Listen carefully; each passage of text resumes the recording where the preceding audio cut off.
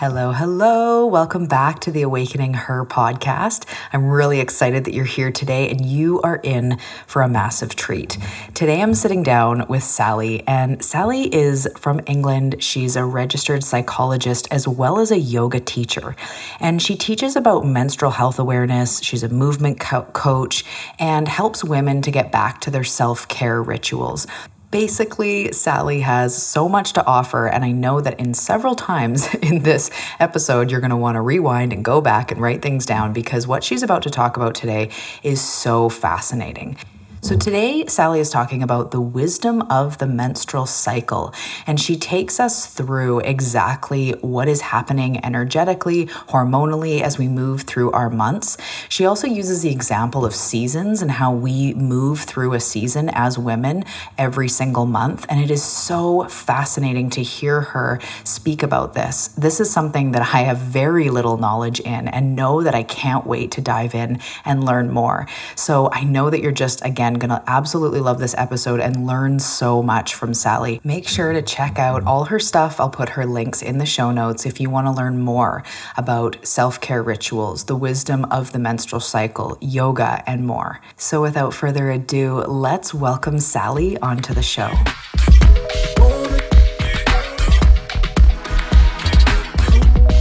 Hey Seeker, welcome to the Awakening Her podcast. I am so grateful that you've been led here, and I'm excited for you that you're answering the call to manifest more magic in your life by mastering the law of attraction. So cool. My name is Talia, and I'm committed to cutting the fluff and showing you exactly how to manifest more excitement, ease, success, abundance, confidence, love, and anything else you've been craving. So if you're ready to crack the code on manifestation, amplify your intuition, and play in the quantum, we are now besties. Let's do this.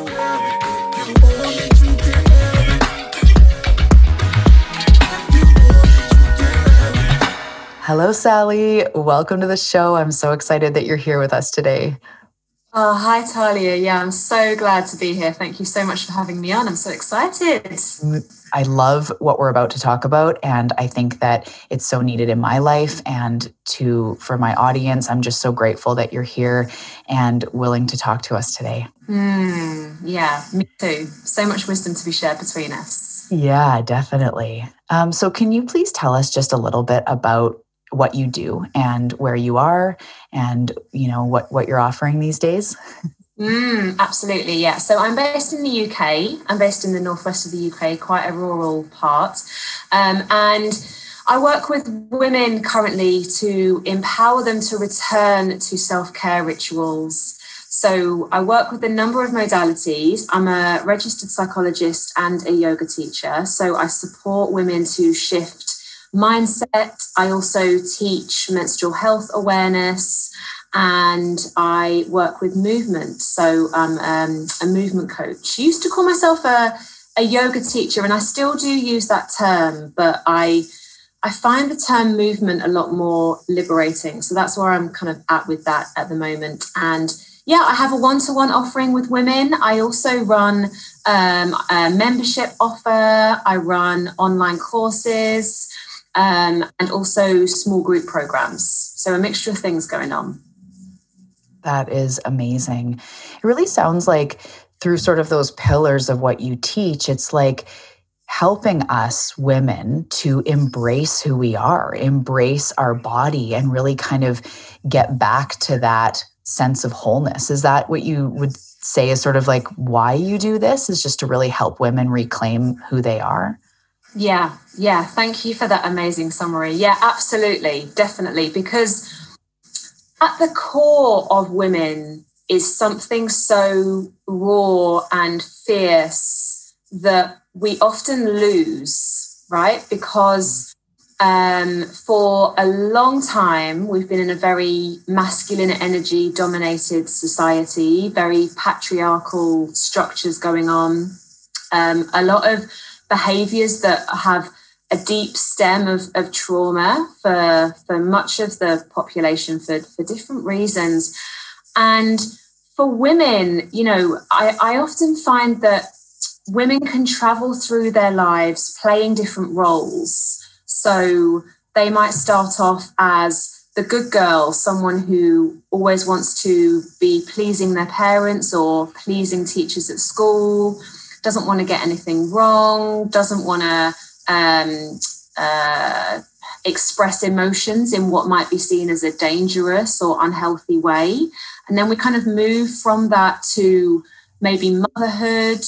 And then I work with a lot of women. Somewhere along the way, we just get a bit lost. We lose our sense of what we enjoy. We lose our sense of connection to our cycle, our menstrual cycles, and also just the fact that we are cyclical beings. So not just the menstrual cycle, but, the lunar cycles, the season cycles, like everything is constantly working in rhythm.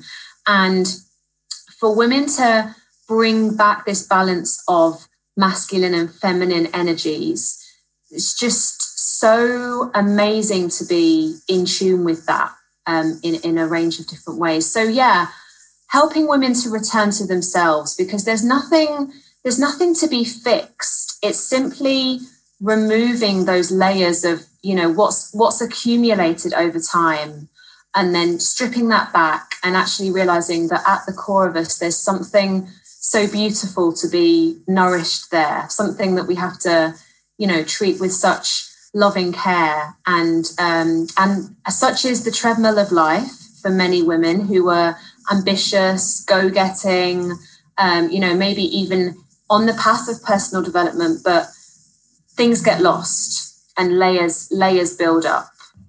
So yeah, I just help women to return to themselves ultimately.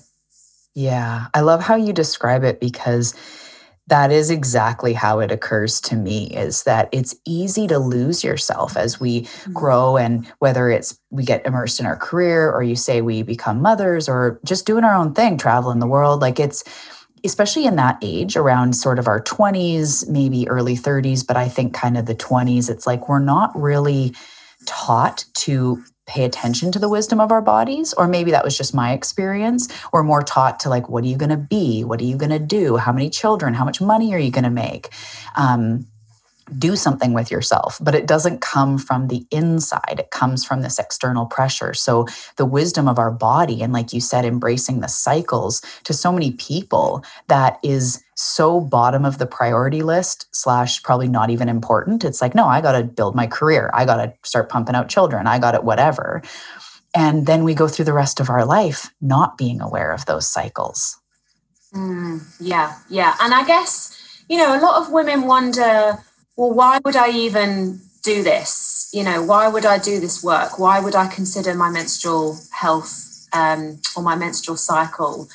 And my very simple answer to that is, it's because it's a part of you. If you're ignoring that and you're not developing a relationship with that, then you're missing out on this wonderful opportunity to not have a relationship with a part of yourself. And the other reason is, despite the increase in scientific knowledge and Western medicine, we still have so many health conditions in the world, right? Especially for women, gynecological issues, fertility issues, period pain, women really dreading particular stages of their life, perimenopause, menopause, I know is like a real hot topic for discussion for some women. So despite all of the improvements that we've seen in the medical world, we still have all of this going on. And we also have a lot that women are ashamed or don't want to talk about, right? So we're not educated really on our periods growing up. It's not something that we sit with other women to explore. Lots of women are in households where they have the majority of childcare or household work, and it's a suppression. It's a suppression of natural cycles, natural energies. So I think the more that we can do to bring that to the forefront and make it more ripe and open for discussion, it's just part of the natural world, really. I love how you say that. And with all of the medical advancements, we've got every pill or whatever that you could imagine, but that also implies that you're broken and you need to be fixed. So yes, there's painkillers for maybe if your menstrual cycle is really painful, or I'm sure there's hormones for menopause or things you can take, but that's all based on the belief that there's something wrong going on and we need to fix it, or there's something bad going on and we need to fix it. So as much as there's all these advancements, where's the advancement in listening to your body and being able to have it understood that we might need a day off of work here and there, or we might need extra support with our children when we're really feeling like we need it. Instead it's like pop a pill so you can go to work and show up for that meeting, Yeah, absolutely. Yeah. And that again is very masculine energy dominated, isn't it? And I think we've seen that in the rise of hormonal contraception. And, I've been on a real journey with that myself because as a young woman, someone who maybe hasn't been bleeding for many years, and for young women who feel that they want a life of freedom, they want to feel liberated, they don't want to necessarily worry or think about children in their 20s. They want to, for me, definitely it was like a passage of feeling in control of when I was bleeding so I could cater my life accordingly, running packs of pills together. And unfortunately, for many women, if they go to their doctors, especially young women, and start talking about their periods or painful periods or wanting to do something about that then doctors will give out hormonal contraception. And this is not a kind of, a blame game, because it's just the system. It's a system issue. And that can result in, women's hormonal systems being out of whack for years. So I was on hormonal contraception for 12 years before I decided to come off.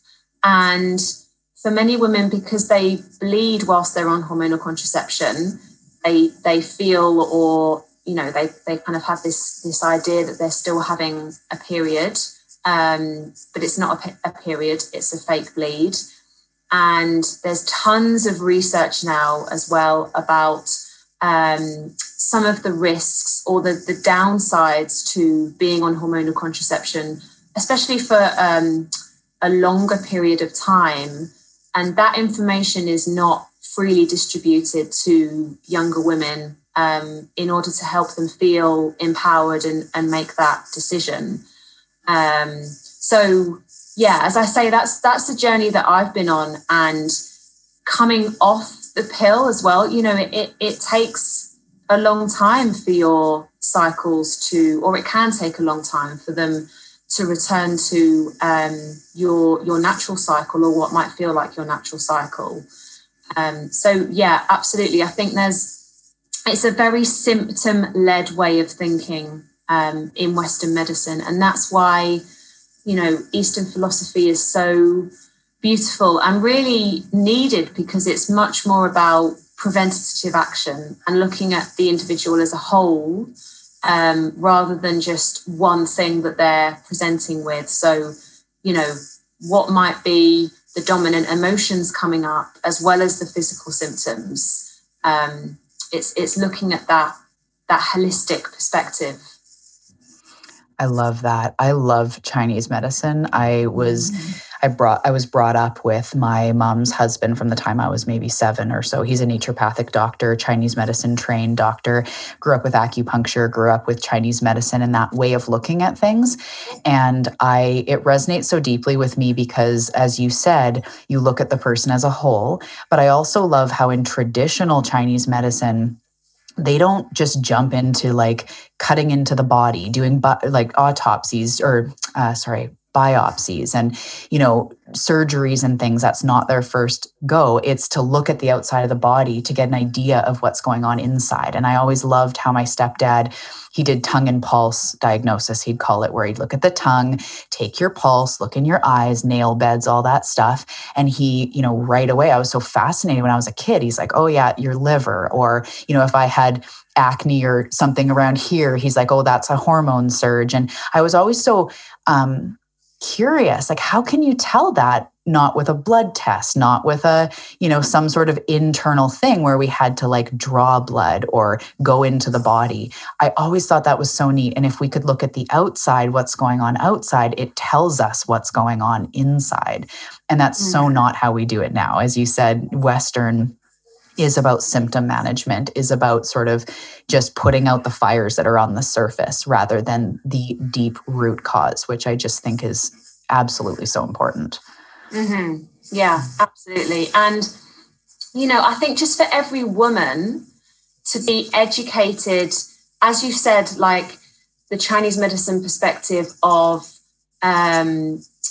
being able to recognize the imbalances, right? So for women, being able to recognize when something is falling out of balance in their lives, because it's just so easy for us to be on this treadmill, right? And I guess I'm not just kind of speaking about, busy women on a career ladder, because anyone can get on a treadmill, right? Who are on a path of self-development, or people who really want to find something to fix about themselves, like people who are healing really deep trauma, like that can become a treadmill in itself. It's like you're constantly in this phase of wanting to find something to mend yourself. And I think what can sometimes happen is that we go looking for external sources. We go looking for external answers. And there's so much wisdom to be found in empowering ourselves with different fields of knowledge. Because ultimately, if you look at Ayurveda or Chinese medicine, or even just the basic scientific information about your menstrual cycle, what's happening, where are the hormonal surges, how are you tracking your own cycle? I just think that the magic comes in applying all of that to yourself and being in such a deep relationship with yourself, your heart, your womb, all of these sacred energy centers that we carry as women, that you then can just feel it. You can just tell. You can feel. I know that I'm coming out of balance, and maybe it's because I had a project to finish or something to do in the days leading up to my period. I pushed too far. So maybe this time around in my menstrual cycle, when it comes to the days after my period, I'm going to take my foot off the gas a little bit and just work out some space for myself, or some way that I can rest. So yeah, it's that deep relationship with yourself, isn't it? And whatever like resonates for you, whether it's Chinese medicine or whatever it is, there's so many fountains of wisdom to be found. Oh, definitely. And it all seems like, especially the Eastern medicine paths, it all seems like it's the same type of theory of like observing the outside and paying attention and shifting with awareness, with herbs and food and water and rest. And it's like very natural, compared to what we have, which is a lot of pushing and a lot of chemicals and all of that. Again, it's not about blaming. It's just witnessing where we're at and how some cultures have stayed more traditional to the earth and the way we used to do things. And some, have advanced into more modern medicine and all of that. So I would love to talk about the cycle. And for my audience, for myself, how can we start to honor our cycle more? Maybe just pretend that we, maybe just talk to me, pretend we know almost nothing about this as far as when we need to be resting, when our hormones are spiking and surging. Where does somebody start when they really say, yeah, I want to really honor my my menstrual cycle? Okay, so the first thing is, wow, like what an amazing step to take to even like acknowledge that, because it can be huge for women to even want to step into this world. So I think my very first principle with cycle tracking awareness and working with your cycle is self-compassion, right? Because the moment you step into this world, it's in a place of holding yourself in love and care, because there is no perfect cycle. I think that's really important to say, because I think when we start learning about this kind of stuff, it can be very easy to bring in the idea of like, I have to fit into this box, right? My cycle has to be this length. I have to do this in this phase of my cycle, and I have to do this at another phase. Like, it's not like that. There is never any one size fits all approach. I would say the first thing to be aware of is what is your menstrual cycle. So your menstrual cycle begins on the first day that you are bleeding. So that is day one. And your cycle then may last from, anywhere from 20 to 50 days and beyond. Typically, there's been a bit of a story that 28 days is like the perfect length cycle, but actually we know that anything between kind of 25 to 34 is within what we would consider to be a healthy range. So the first thing is just that basic awareness of knowing when your cycle starts, and also understanding the different phases of your cycle. So Alexandra Pope, an author I highly recommend checking out. There's many amazing authors to go away and read about, but she came up with the idea of seasons for your cycle. So starting with your winter, your bleed may last from anything from 3 to 7 days is what a lot of women tend to find. And in Chinese medicine, when we have this phase of the bleed and the days leading up to it, we want to keep the qi, our energy, moving. And it's very much a focus on a downward movement. So this is where Chinese medicine and the blend of that with women's health, which I love, kind of differs a little bit to the popular narrative of stop and do nothing during your period. And what I would say is it's certainly true that when you are bleeding, many women will benefit from scheduled rest. But that also, there's so much to unpick here, right? Because like, what is rest, and how do we take rest? Because what some women would consider as rest can actually be distraction. Some people will schedule sofa days, Netflix days, those kinds of things. What I love to teach about are more where we're choosing to rest. So whether it's restorative yoga, whether it's yoga nidra, those kinds of things. So for many women, the time of their bleed is a real time of release and reflection. So if you have an existing journaling practice, or you've been considering taking up journaling during your bleed can be really, really powerful, because the left and the right hemispheres of the brain are on a scientific level talking to each other more. So we have a deepened connection to ourselves and just where we're at in our lives, because we are literally shedding a layer of ourselves at that time. So what we want to do is have this sense that we are moving into the next phase of our cycle with a sense of renewal, that we've let go of what we don't want to carry with us. Much as you do with lunar cycles, the idea of the full moon and the new moon, there's crossovers, right?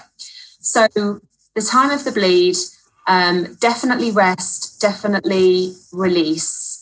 And then once the bleed ends, that's when we move into what Alexandra Pope calls spring. We also call it the follicular phase. And this is where we see the rise of a hormone called estrogen. So estrogen peaks when it comes to the event of ovulation for women who are ovulating.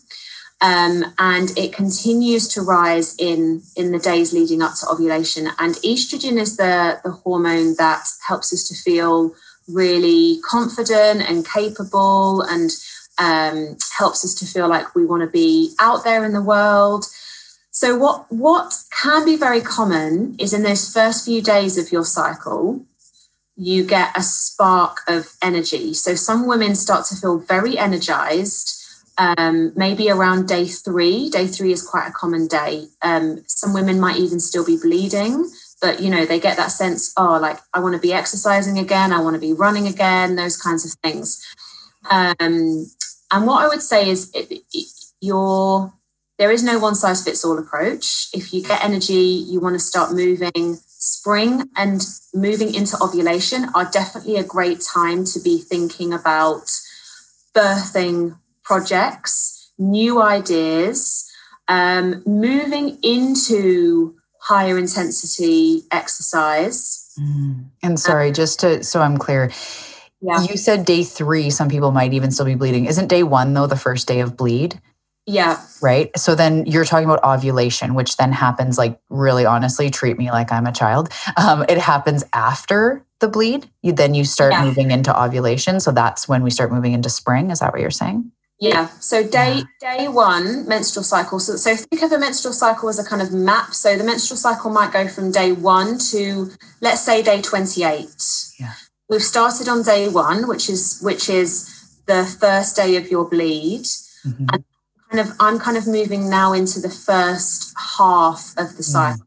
I see. Yeah. So ovulation typically happens.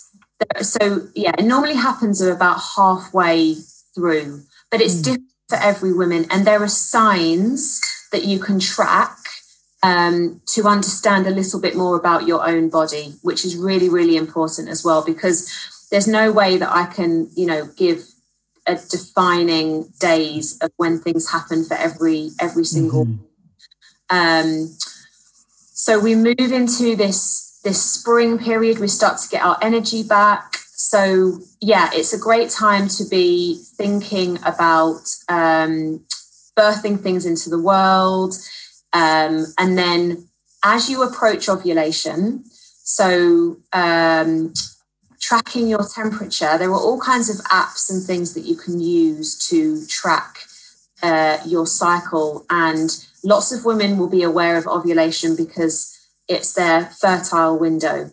So around that time, you get this rush of the hormones in your body, because on a very basic level, your body wants you to feel more attractive and attracted to in order to mate with others, right? We want to be like dating, we want to be confident, we want to be communicating with other people. So all of those things, this is just tuning into what is happening very naturally in your body.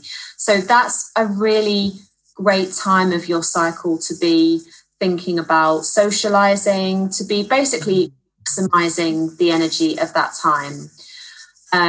So it's almost like the week-ish, very loose on the time frame, but the weekish following when you sort of finish bleeding, typically that's when you start moving into feeling more active. Is that what you mean? Yeah. I would say it's probably going to be a 2-week window. So you have five days of bleeding. The 2 weeks after that, you're going to get this build of energy. You're going to move into your spring and then through your summer. So bear in mind that ovulation is a single event, but we can kind of spread it. If you're not exactly sure when you are ovulating, some women will be, some women won't, but you can kind of spread it over like a 3 to 4 day period. So when I work with women who are on a journey of fertility, for example, sparking what we call yang, or sparking energy, sparking movement around that time to get that single event of ovulation happening is really important. And then, so from there, we move to the time back towards our bleed happening again. So this is what Alexandra Pope calls autumn. This can be a really difficult and challenging time for many women. And, you know, the approach to women's or to your period, it's just, yes, for some, I think an author called it the highway to hell. It's really challenging. It can be quite a chaotic time. It can be a time where women ask a lot of questions of themselves. It's also the time where women are more likely to feel and see their self-critic come up. I was going to say insecure. It almost feels like less self-compassion, less comfort in our body or in ourself. Yeah, absolutely. Yeah. So body confidence issues tend to be more common around this time. And I love one of my mentors, Carly Slade. She said to me once, what I always do when autumn comes around is I ask, okay, hello, autumn, what have you got to teach me this time? Because there's always something new, right? And also, these phases of our cycle, our autumn, our winter, how can we understand the strengths of these phases as well? So let's think about autumn. Autumn, with the rise of progesterone, so we've seen estrogen come up and then come down, and then progesterone is the dominant hormone in our autumn. So this is a time when you're definitely going to enjoy like batch cooking. You're definitely going to enjoy kind of tidying and editing and organizing. So it's about like the journey of a project, right? If you're working on something, you very naturally will want to have that phase where you've done the creative bit of it. Maybe you've been working on other people with it. And then you have the phase where you just want to take a step back and you want to look at it as a whole. And maybe you've got, you know, the spelling and grammar and stuff. That's like naturally what happens for every aspect of our life with our cycle. So our autumn is a great time to be, just organizing whatever it is that you want to organize in your life. But it's also a phase where you will very intuitively want to be at home more. You may not want to socialize as much and want to take a bit of a step back from the world. And then that kind of continues as your bleed arrives. So we just have it, they happen anyway, right? Unless you're on hormonal contraceptive, in which case these hormones get suppressed and you won't be experiencing those natural surges that I've just described. But if you're not, that will be your experience, whether you are acknowledging it or not. That's what's going on in your body. You can kind of understand that as being a superpower, then the more we're really maximizing our potential as women, really. Oh, that is so interesting on so many levels, but I just get really present to how we were talking about initially, like our lives are really busy and we're not sort of taught to honor our cycles and honor our seasons. And, we're more taught to go forward and just do things because it's Monday, not because, any other reason or whatever it is. But I just get this feeling of like, it's got to be causing resistance in our life that we're not even aware of, because say we're in our fall season and we want to kind of be stepping back or, the editing or the kind of, hibernating a little bit, whatever it is, but we have to push this creative project forward. Or I gotta, there's times when I'm trying to write something like a group program or my book, and I just can't do it. I'm just trying, and I've got all the sage and the crystals and the aromatherapy, and I've got a clear day and everything else is set up.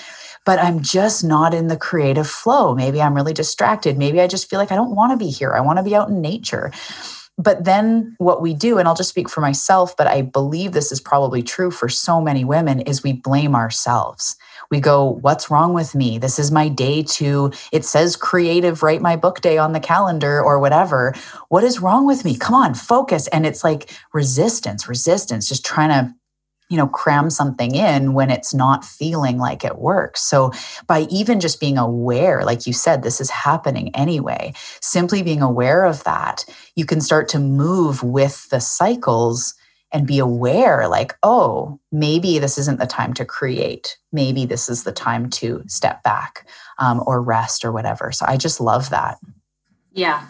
And you're so right. Like I think awareness has to be the first step. And even if it's just writing down a word every day on each days of your cycle to acknowledge how you're feeling and then looking at patterns, because I've been there, like it's not realistic to think that we can automatically go to fitting our lives into this understanding, right? So like I've just been working on a project and I was creating materials in my autumn. And that's just how it is sometimes, right? So I think we have to watch that, yes, we can understand our cycles and when something might feel more natural or more intuitive, but there are other reasons why we might have blocks to something, right? There can be a ton of things going on. So this case of like, you should not be doing this in your autumn or definitely always do this in your spring.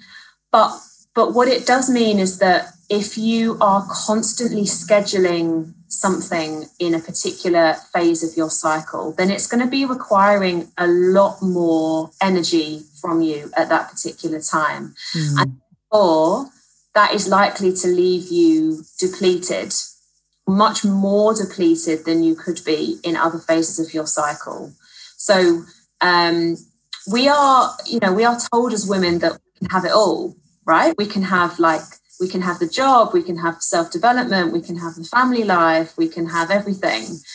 But actually what this can result in is having less, right? We have like less connection to ourselves, we have less energy, we're trying to do more with less inner resource. I think with menstrual cycle awareness, it's not another thing that you beat yourself up about, right? It's not another thing that you think, oh my God, like I just can't schedule this at this time. And if I don't see a friend or I don't see a group of friends now, I'm not going to see them for ages. Like that's just life. So it's a case of scrutinizing every detail of your life and trying to make it fit. But it's just a way of understanding, okay, this is a blueprint. Like this is what I have to work with. So how can I tune into, firstly, how am I feeling in each of those phases? How am I feeling on each and every day, like energy-wise, emotion-wise?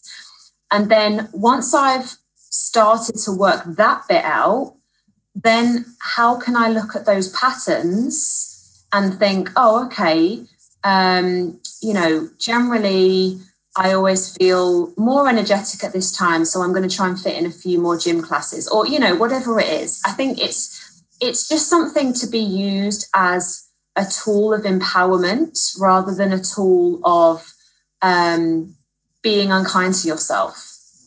Yeah, I definitely agree. It reminds me a lot of the moon cycle, actually. I teach about the moon cycle and have held, moon circles where we were talking about the different phases of the moon cycle and how it reminds me very much of how you'll be called toward more creativity, or sometimes like the full moon, it's like the time when mirrors are up everywhere. You're frustrated or this, it's because it's a reflection of what's going on. So it's not that you need to stop your life when it's sort of the wrong cycle to do this. It's not, or the wrong phase. It's not about wrong or right. but it's about being aware. And I think you just said it absolutely beautifully. And maybe, like you said, sometimes there is a heavy workload in your autumn, or you do need to create a project, but maybe there's a way to marry the two, right? I acknowledge this does need to get done in this time, but what I'm going to do is I'm going to really focus for 2 hours, and then I'm going to go for a nice walk or make myself a nice salad, and then maybe give myself another hour because I have some deadlines. And then I'm going to just have a bath and rest, because so it's almost like not that you have to cancel life, but witnessing that if I go too far, like you said toward the beginning, if I go too far in this phase, I'm going to get burnt out easier, or I'm going to get frustrated easier. Or I find too, my hunger level will dramatically change. I can't quite pinpoint when it is what, but some days I'm just so much more hungry. I feel like it's around the bleed or leading up to it. I feel more, I generally eat quite light, but sometimes I'll be noticing all I want is like potatoes, and all I want is like heavier, more nourishing foods. And so I find that too is like, be kind on yourself for what you're going through and what your body's calling for. Yeah, absolutely. And that is just such a deep and radical practice of self-care, isn't it? Like you say, not necessarily feeling like you have to cancel life or have really difficult conversations with people all the time because you're trying to cater around different phases of your cycle, or, but it's just kind of tuning into yourself and noticing what's coming up. And I think it's so definitely, nutrition is something like we will instinctively want to eat lighter in the follicular, so our spring and summer, and then when it comes to autumn, winter, definitely heavier foods. Like I always know I've kind of tipped into my autumn because I just want to roast a tray of vegetables. Really, really, really obvious to me. But also I find it so interesting what the journey of different meditation practices across your cycle, right?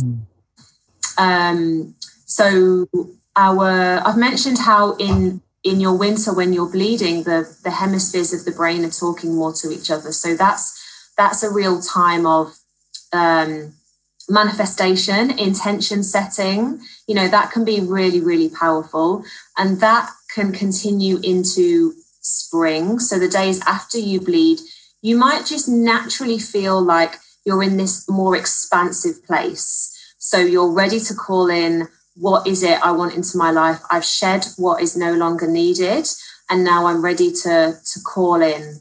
And then as we move, through that and into autumn, it might be more self-compassion meditation practices that feel just a little bit more natural to you or intuitive. I think definitely for women who experience that fierce inner critic, because it's literally like different sides of ourselves. I think sometimes society teaches us that we're the same person all the time. We have these fixed like personality characteristics and traits, but that's just not true for women. Like, how can it be true when we have a completely different hormonal journey to men? Men get a surge of testosterone on a daily basis. So how they will be feeling day by day is it's just so different. It's so different for women. So I think to honor that, and then to feed the practices that you have in your life already into that blueprint is just, it's just so amazing. That's really interesting. So women get this big surge of estrogen, as you're saying, like our spring and summer, there's more of the peak of estrogen, and men get testosterone. I just saw like almost like drip release throughout each day. Like each day they get a dump of testosterone. Yeah, I believe so. I mean, obviously it's different for every man, but men are on a daily cycle. Yeah. Women are on an approximately monthly. So testosterone does occur in women's cycles, but at a much lower level than estrogen and progesterone. So there are a few different hormones. There's a hormone called LH, which surges just before ovulation as well. So that's one way of tracking when ovulation is just about to occur. So there's a few different things in the mix here, right? It's not like a black and white picture of like one or two things happening. And yeah, I'm not an expert on men's cycles, but I believe that they're daily. That is, it just intuitively makes sense, because I'm just talking extremely general here. Men tend to, like, the persona is that they're a little bit more even with the emotions. Like we say, like, women are more like emotional, like up and down and this and that, which I don't even know how true that is. But when you go to the cycle, and you think like men, their cycle being in a day, so every day is more or less the same from a broad perspective, although their mornings are different than their evenings or whatever, however it would go, the cycle in the day. But a woman, if you think of like a month or 28 days or 32 days or whatever, being like an event, a flow, a wave, there's sometimes a peak and there's sometimes a low, whether we're talking hormones, moods, self-esteem, like whatever it is, it's like this journey every month we go on. Whereas the man, I know you're not an expert, but it's like, it just makes sense intuitively. That's a really neat way to also be compassionate, because I think that's another thing is, it might just be my own personal experience, but it feels like women have this pressure to be more even in a man's world, in their business, in their job, in their relationship, in their family, not to be that emotional woman or what. It's like, it's so suppressed. Like, we're supposed to be even cool cucumber all month. And it just does not even feel, it almost feels impossible, actually, is like the feeling, like, not that we're trying to strive for it. It just seems like that's not how we work, is we do go on a journey every, month-ish. That's just so interesting to me. Yeah, it's fascinating. And we are in this world that is generally, set up by and led by patriarchal structures. So for some women, the thought of having conversations about cyclical living with, bosses at work or even with your partner, like, I think this work is so pivotal to relationship work as well, because for men to have an understanding and for women to be passing this on to their children and them feeling empowered and not just as something, a period is something that we dread, and that time of the month and feeling more emotional. And I would say that rather than kind of interpreting it as being more emotional, I think it's just, we have natural phases where we are in tune with our emotions more. So there's a book that I love, Period Power by Maisie Hill. She's a British author, amazing. In her section about autumn, she talks about how if there is anything that is feeling sticky in your life, whether it's like, a relationship or a personal challenge you're going through, that is sure as hell going to come up in your autumn, because that it's just the phase where you look at yourself in the mirror and all of the parts of your life that are uncomfortable come to the surface. So it's not just a case of like, oh, this is, these are a few days where everything just feels like a bit of a mess and everything feels awful. This is showing something to you, right? This is showing what is there to be looked at. And for lots of women, once they go on this journey of cycle tracking, they start to see, oh, it's the same stuff coming up every month, like, and that's what we call patterns. That's what we call living in cycles, because the same thing is going to keep rearing its head at a particular phase in your cycle. For some women on a particular day, until you've taken a good hard look at it. Yeah, there's so much power. I agree so much. And we keep coming back to like just simply being aware. And so I love that your approach, as much as I could say, okay, tell us what to do at each stage of our cycle. And you did share, right, the seasons and how you may be feeling. It sounds like more than that is to start writing it down, noticing it for yourself, and really noticing that in that creative time, maybe some people, what that sort of creative time or their bleed time looks like. Some people might want to naturally do different things. And I kind of had that idea before we spoke that we should always be resting this day. We should always be creating this day.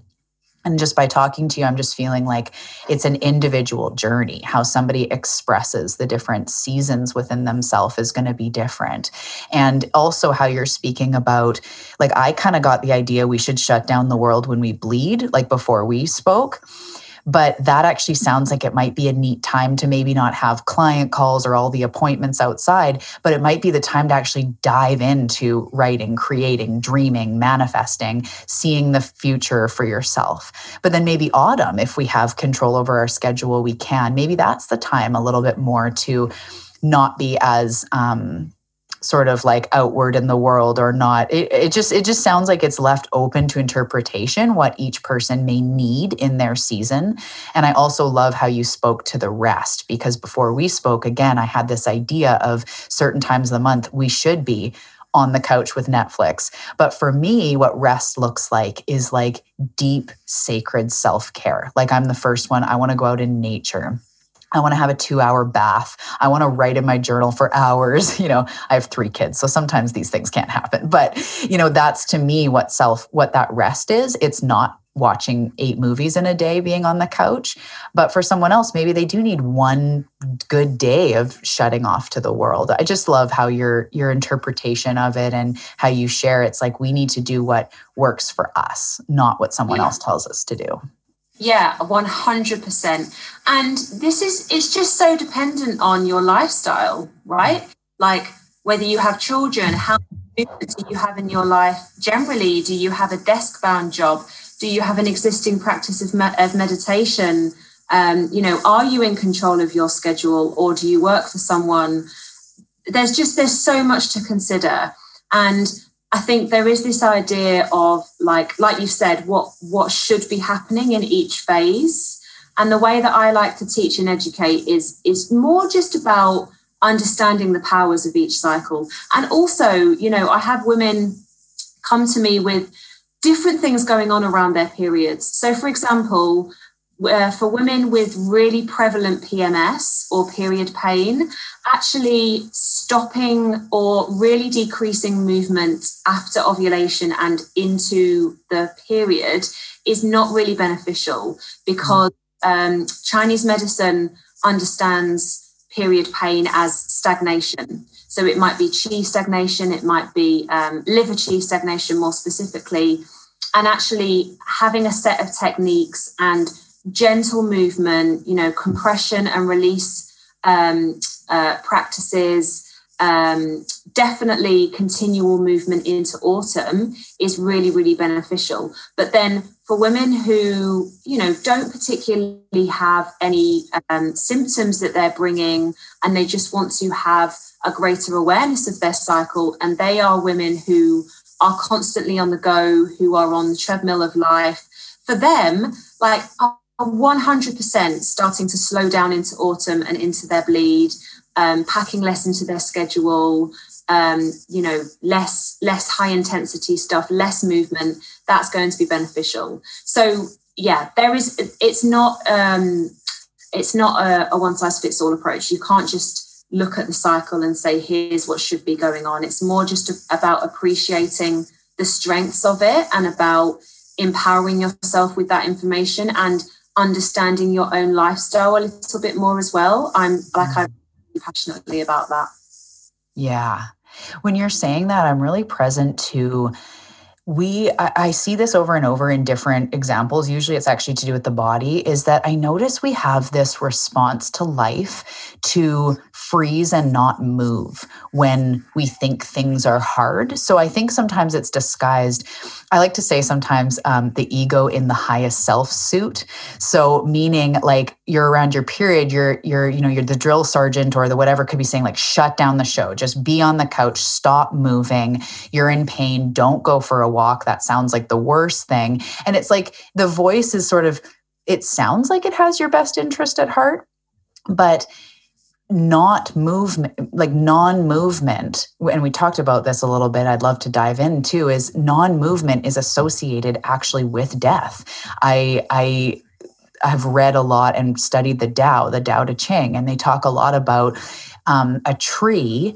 Flexibility and movement signifies life. When something is still and not moving, that is a dead tree. That is when a big enough wind comes, it'll crack and fall over. But an alive tree has movement. It can sway with the wind, and it's not going to be, blown over because it's alive. So life is movement. Stagnation, non-movement, is actually sort of death and dying, whether it's physical or emotional or whatever. So I really like that you're saying that, because something I'm hearing is like, I know with my physical body, when I'm in pain, I spent a lot of years, like close to 20 years, when I'm in pain, I don't move. I'm scared to move. I'm scared to stretch. I'm scared to go out. I'm not going to go out for a walk. What if I throw out my rib? And I learned that actually moving through the pain, gentle movement, bringing in circulation, yoga, whatever, actually helped me to feel better. So the reason I'm saying this is like,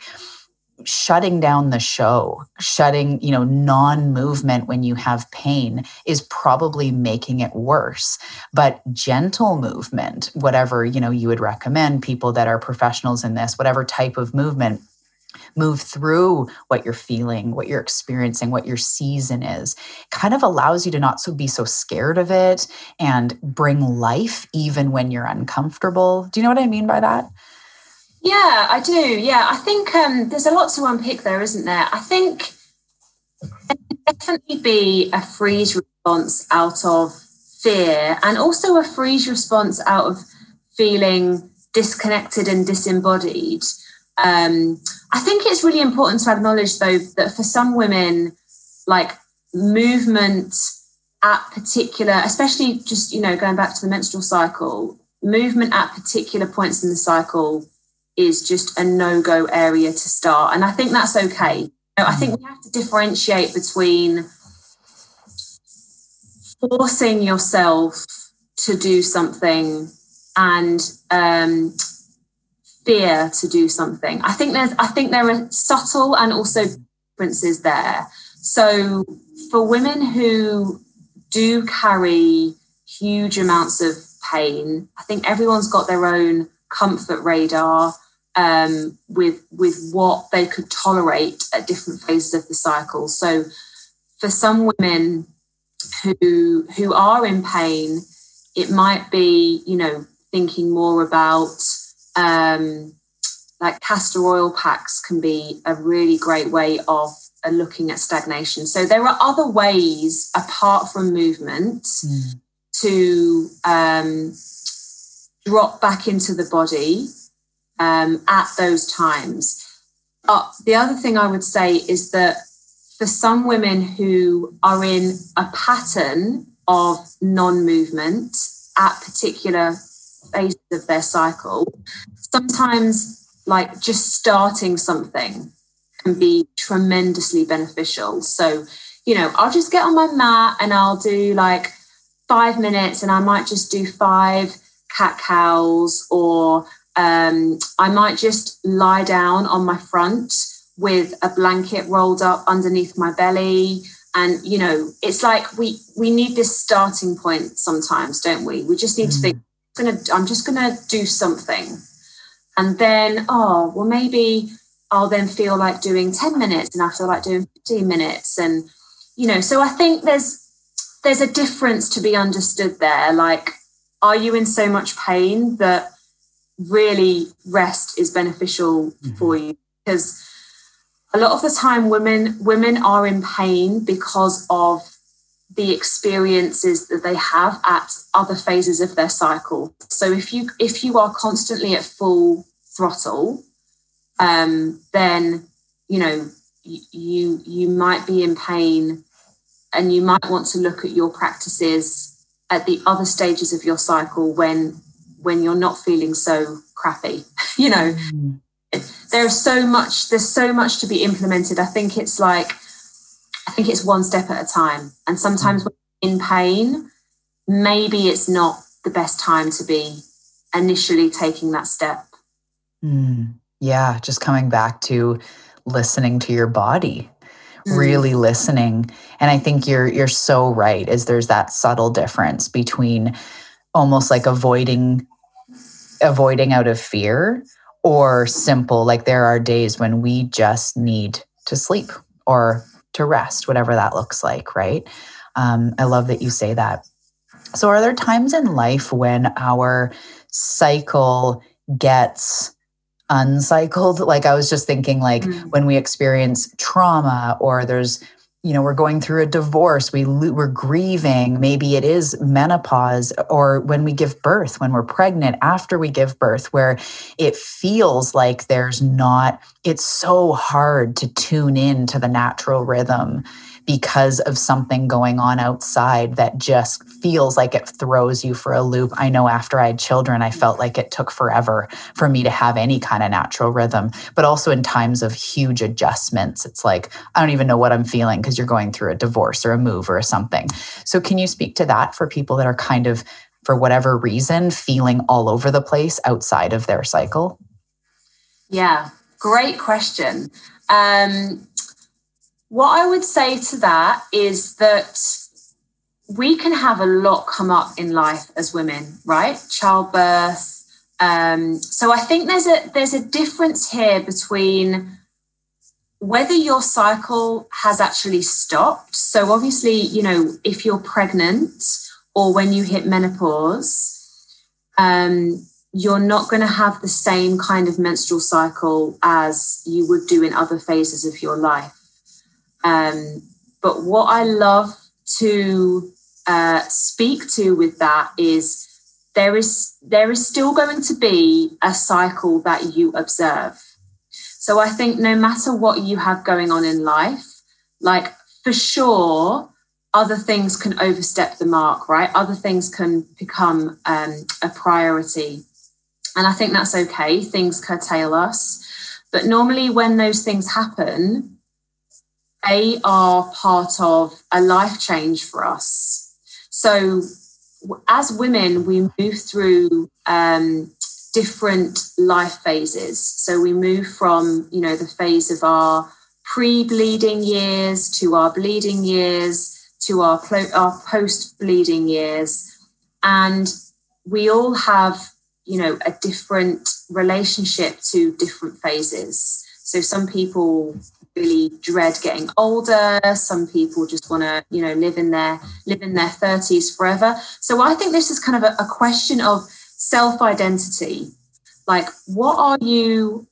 How are you identifying as a woman when something curtails you and throws you off? And even if you are not bleeding, there is still a cycle that you can orientate yourself towards. So I've known of women who are pregnant who choose instead to track the lunar cycle and just notice how they're feeling on different days of the lunar cycle.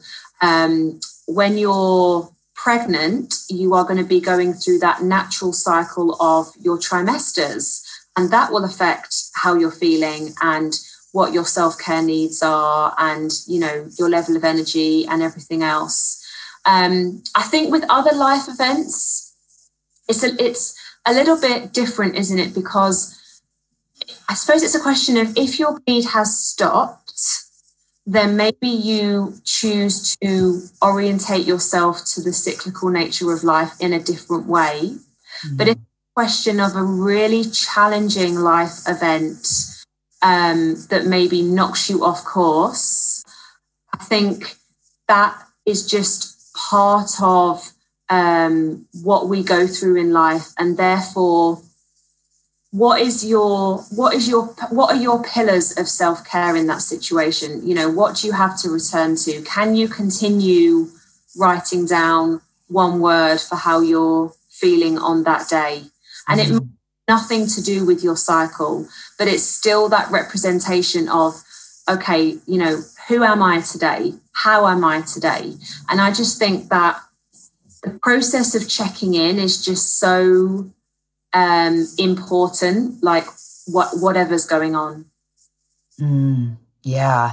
And acknowledging that it's exactly like you're saying. It's acknowledging we're always in some sort of cycle, whether it's menstrual or other, right? And I think as we're going through a tough time in life, I always think there's a time for everything, right? There's a time to hustle. There's a time to rest. There's a time when you're passionate or angry or fired up. There's a time when you're calm and collected. There's a time to grieve. There's a time for gratitude. There's a time for all of it.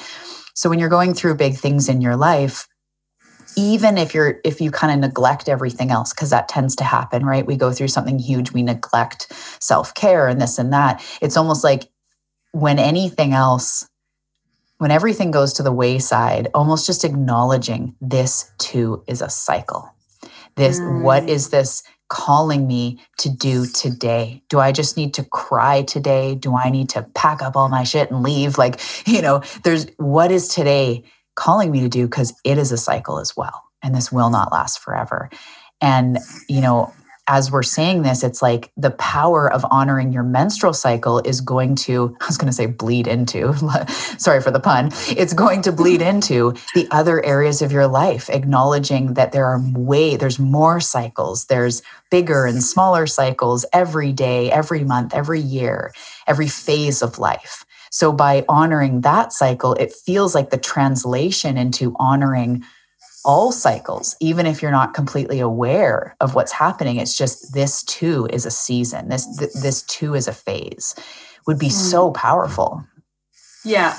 And it just comes back to that message of everything is temporary and everything is cyclical. Nothing lasts forever. There's no phase of a woman's cycle that lasts forever. And even in the menopause years, when we do feel like we've stepped into winter, there's subtle shifts within that as well. It is more subtle. It is a completely different phase of life. But I think when you've got a lot going on, that's the other thing about empowering yourself with information about the cycle, because you might then start to tune into, okay, this is a phase of my cycle that I feel I make clearer decisions in, or this is when, I kind of get the haze of like socializing, and it's not such a great time for me to be looking at my life as a whole. So when really awful things happen to us, I think even having that awareness of where we are at in our cycle, if we do have a menstrual cycle, I think that is really powerful, just that fact. Yeah. So do you come across people, I'm sure you probably do, but do you come across people that carry shame around their cycle? And I'm particularly thinking of maybe the way they were brought up. Some people were brought up maybe without a mom and the dad didn't know how to handle it, or maybe the mom was there, but she had shame, whatever.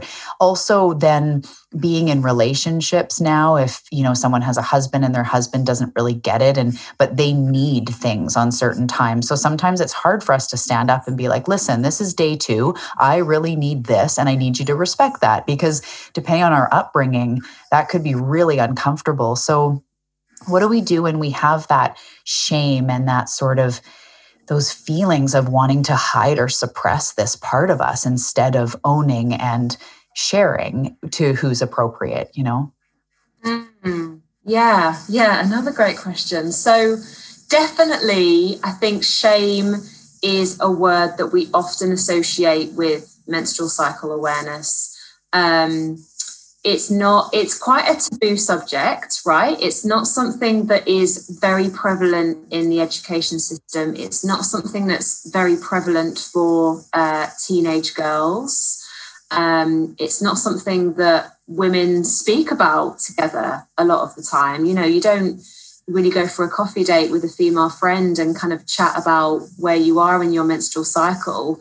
I would say I definitely come across shame. I definitely come across suppression and ignoring as well, or just wanting your period to go away and for it just to be something that's dealt with. So, that's something that I see a lot of as well. I think in terms of how we manage that, I think it's just down to acknowledging what's your starting point. Like, where are you at in your own journey? Because sometimes it can feel like there are massive leaps to be taken, because you're not going to go from someone who has never spoken to any of her close friends or partner or family about your menstrual cycle to talking about it every day and to labeling the day that you're on and asking for your needs on that day. Like, that is just an unrealistic jump to make. So I think with making a positive step forward, I think it's just identifying what's like an action that feels comfortable to me that I could do tomorrow. Mm-hmm. And it might just be, okay, so tomorrow I'm going to recognize what day of my cycle I'm on, and I'm going to write down one word for myself that summarizes how I'm feeling, because it has to start with you. And then you can start with breaking down those barriers and communicating more about it outwardly. Mm. But I'm just such a big fan of small steps. Like, shame is such a big concept to work with and to get over. And it's societal, it's cultural. There's some women in the world that don't have access to sanitary products. So what do we do about that? There's so much there. And I think, like, we've kept returning to this idea of self-awareness, but I truly think that has to be a starting point. Like, recognize where you're at and recognize maybe you don't even think that you feel or have experienced shame towards your menstrual cycle. So one of the things that I do with women on a program that I run is I just get them to identify, like, what is your period story? How do you feel about having a period? How do you feel towards your period? How were you educated about it growing up? Because then we just acknowledge, don't we? We acknowledge, oh yeah, actually, like, the education that I had about my period was so poor and was non-existent that, like, no wonder I'm in this place right now. And yeah, so it's small steps, and I think acknowledging how you feel about your own cycle is definitely a great starting point. Yeah. Wow. As you're saying this, there's just so much coming up for me, and it's really interesting because I didn't really think I had shame about it, but just in this moment, because I always love to just, as I'm listening to you, see what's there for me and, really be here in this. And I didn't have any shame as far as the way I was taught wasn't shameful, but I actually remember this circumstance when I was younger. I grew up in a very small town, whole bunch of hippies. So very open, lots of naked swimming in the summer and like just kind of hippies. And one of my best friend's mom, who was like my mom's best friend, I don't know why, but I was probably about 6 and she's like, I'm going to show you this about a period. Like I had no idea what she was even talking about, but she used this thing that was like a sponge. I don't really know exactly what, I haven't seen one, but she used this thing and she took me to the bathroom. She showed me the whole ordeal. She's sitting on the toilet showing me how she does this stuff. And it was too much. It was not my mom. I felt like I wasn't warmed up to it. It just, sometimes people can be so open. And I know that probably seems weird to a lot of people, but it's kind of, the small town I was in, no shame, no anything. So she was just showing me how this went. And it's always stuck in my mind. And as you're saying that, when you said like, what's your period story? What's, all this, it felt like too much information at the time. That's almost what I would have said if I could have, like, that was too much. It wasn't traumatizing, but it was just too much. And so now I almost feel like as I go to share something about my period, too much information. No one wants to hear that. No one wants to see that. It's too much to share about how you're feeling or anything. Even like when I say, oh, my period's starting next week, even if I say that to my husband, I have this cringe inside, even though he's totally fine with it. But I didn't even realize that till now. I got this impression of like, it was too much. It was too gross. It was too weird. It was too much. So the only reason I'm sharing that is because it might not be direct shame or direct learning of like period is bad or you should be shamed. It can just be the way it was brought to us when we were younger, the way, when our parents had the talk or the series of talks or however we were taught or not taught, right? I know a lot of people that their parents put some pads in their bathroom when they were, 8 and just said, when it happens, here you go. You're kind of on your own. That could also, instill the story of I'm alone in this, or I have to figure this out on my own. So it's just really, and I thank you for creating the space for this, because we do have intertwined stories of what it means to have a period, what it means to bleed, how many times you hear, people, teenagers, and like, oh, it's gross. And, that whole thing. How can you trust something that bleeds for 5 days and doesn't die, or whatever those stupid little things are we hear when we're a kid. And so the shame or the guilt or the too muchness can really run deep from how it was portrayed to us when we were young.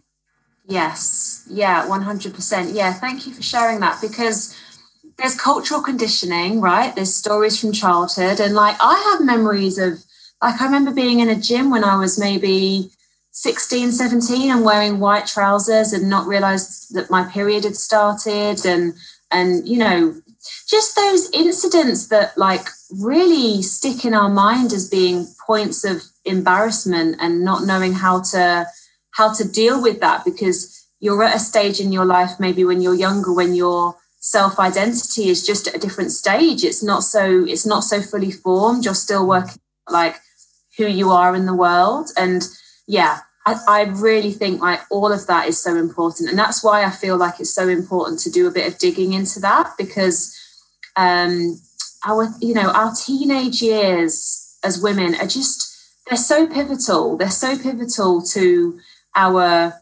identity formation. So I think all of the information that you're fed about your cycle at that time definitely leaves its mark. Yeah. I'd love to ask too, how do you think that we can better, I'm going to say that even though I don't think there's a better or worse, we're all trying to do our best, but how can we best talk to our children about this when we have girls that are transitioning into, going to be getting their period, and hopefully not passing on some of these things that we have? How do we sort of best do that, do you think? Yeah, great question. There's a lot to jump into here. So I would say the first step is, as we've just spoken about, be clear with anything that you are bringing into that conversation, right? So anything that you might still be carrying with you from how you were educated as a child. And I think having that self-awareness as a parent is so important, because otherwise you're just going into the conversation quite unconsciously, aren't you? And you might go in with the best intentions, but still kind of leave a trail of something that was imparted on you at a younger age. And I just think the main principle with talking to our children is openness and transparency and honesty. And ultimately, like, not all teenagers, definitely not, are going to be at a phase of being ready to have, whatever we want to call it, like a super enlightened conversation about menstrual cycle awareness. Like, it's just not where they're at. So I just think coming into the conversation, knowing where you're at, knowing how you feel about your own cycle, being honest and open about the journey that they're going on. And if they and you are ready, maybe bringing in a sense of like the sacredness about it. And rather than, it being something that they are going to feel embarrassed about because of the influences of their friends or the education system, maybe just trying to bring in a little bit of balance, to that sense of shame and embarrassment. So maybe just even the tone of the conversation can really make a difference, right? So it like sacred, make it exciting, make it joyful, make it light. You don't want to kind of be having like a really sit down serious conversation with them. So I think just that light acknowledgement, open communication around information and what's happening. I think really that's like a brilliant starting point. Mm-hmm. I think that's so beautiful to first check in and be like, what am I bringing to this? What was I taught, and what do I need to be aware of, like that I, either don't want to pass on or maybe do. Maybe you had a brilliant way that your parents dealt with it or your mom shared with you, and it was really empowering, and you do want to bring that forward. I always also try with my oldest, who's 11. She's turning 11 soon, and some of her friends have got their periods. She's very much changing, and I can tell it's coming soon. And I have a mixture of sort of matter of fact, like this is a period. We all have them. Every woman you see, more or less, has a period or has at certain time in their life. This is such a natural way. So there's sort of this very frank, like this is an arm helps you lift, this is a period, making it very normal, not weird, not gross, but then also saying like, and sometimes like you can feel different things and sort of like mixing the emotional in a supportive way with the like matter of fact, because I think that's something, and I remember my daughter going like, everyone has this? I'm like, pretty much, most people, your aunts, your grandmas, everybody mostly has gone through this. And so, yeah. And it's like, oh, that first of all doesn't make them feel so weird and wrong and bad or whatever they could start to feel. And then kind of like, yeah, and I'm here, I've been doing this for this long. I have, 20 whatever years of experience with this period thing. I'm here for you, and kind of try to make it. Also, I talk about how it's kind of like a rite of passage, sort of in the way of like, it means you're getting older and you're moving from a little kid, into eventually a woman. And that's exciting. And I try to make the tone light, but also, like I said, kind of textbook in some ways of like, this is just normal. This is our body. This is how it works.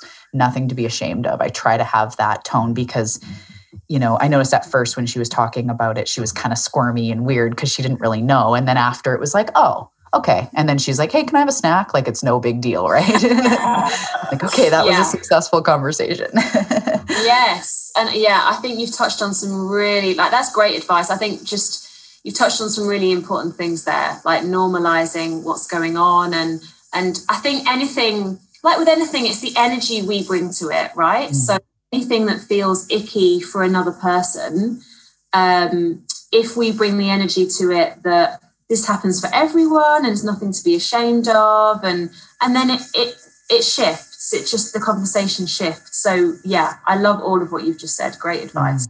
Yeah, thank you. Yes. Okay, so you said I did a good job. So all right. So as we wrap up here, what do you feel as women start to embark on this journey and start to really honor their cycle? Maybe just first it's awareness of it. What does that do in their life? Like, what is the power? If I was to say to you, like, why should I do this? Why should I start to be more aware? I think a huge part of it is recognizing a natural part of ourselves that maybe we've ignored for a long time. I think part of it is harnessing our own strengths that you might not even know or appreciate are there. I think it's the journey of self-awareness can bear many, many fruits. So, I think it's understanding what is coming up in your life and when, and at what point in your cycle might you want to do something about that, and when might it not be the most appropriate time.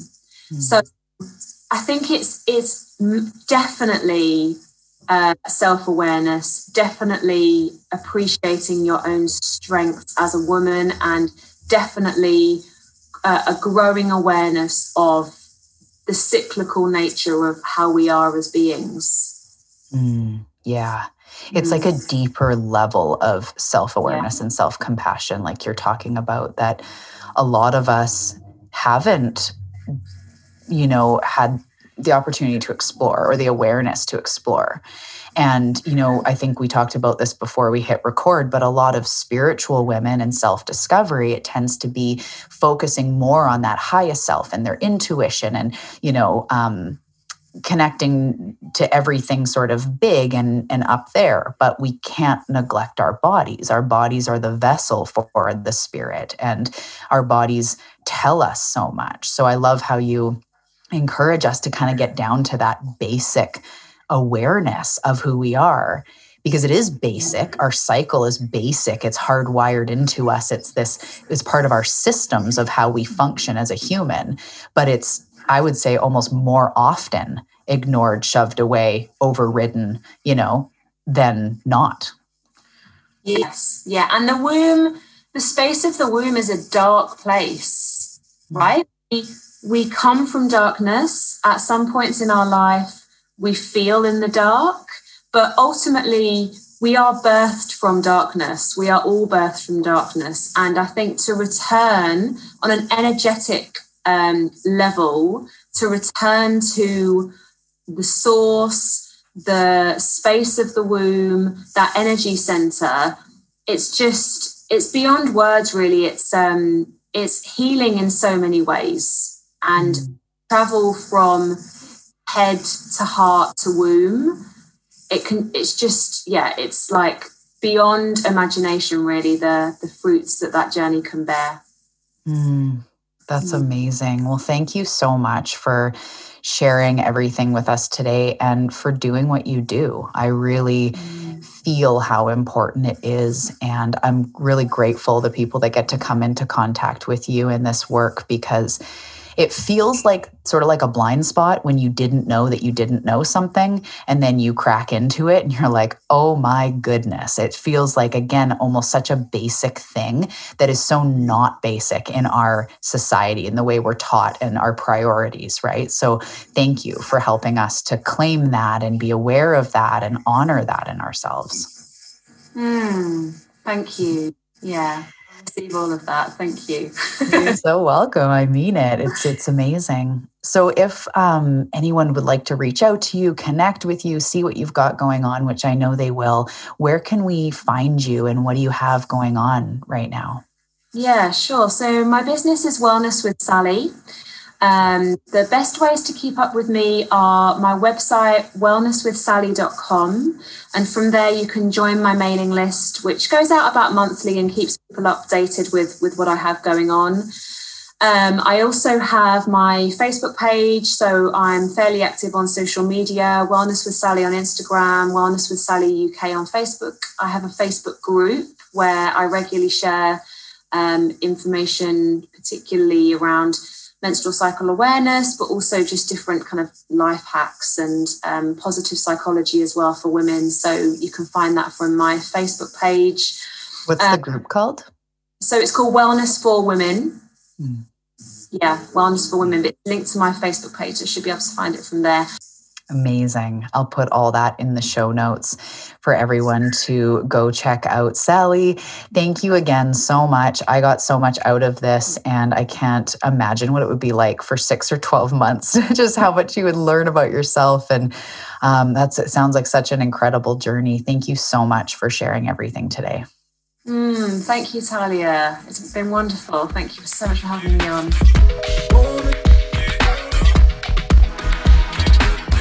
Thank you so much for tuning in to today's episode. I really hope you loved it. Before I go, I want to acknowledge you for taking time out of your day to fuel your spiritual connection and manifest your future. I know you're busy, and just listening to this raises your vibe, resets your belief, and creates a positive ripple effect into your life. And you are doing such a good job. I am honored that you invited me into your life and into your ears. It's a beautiful thing, and I truly appreciate it. Remember, you are a powerful creator who is creating the most beautiful life as we speak. So today, I cheers to you.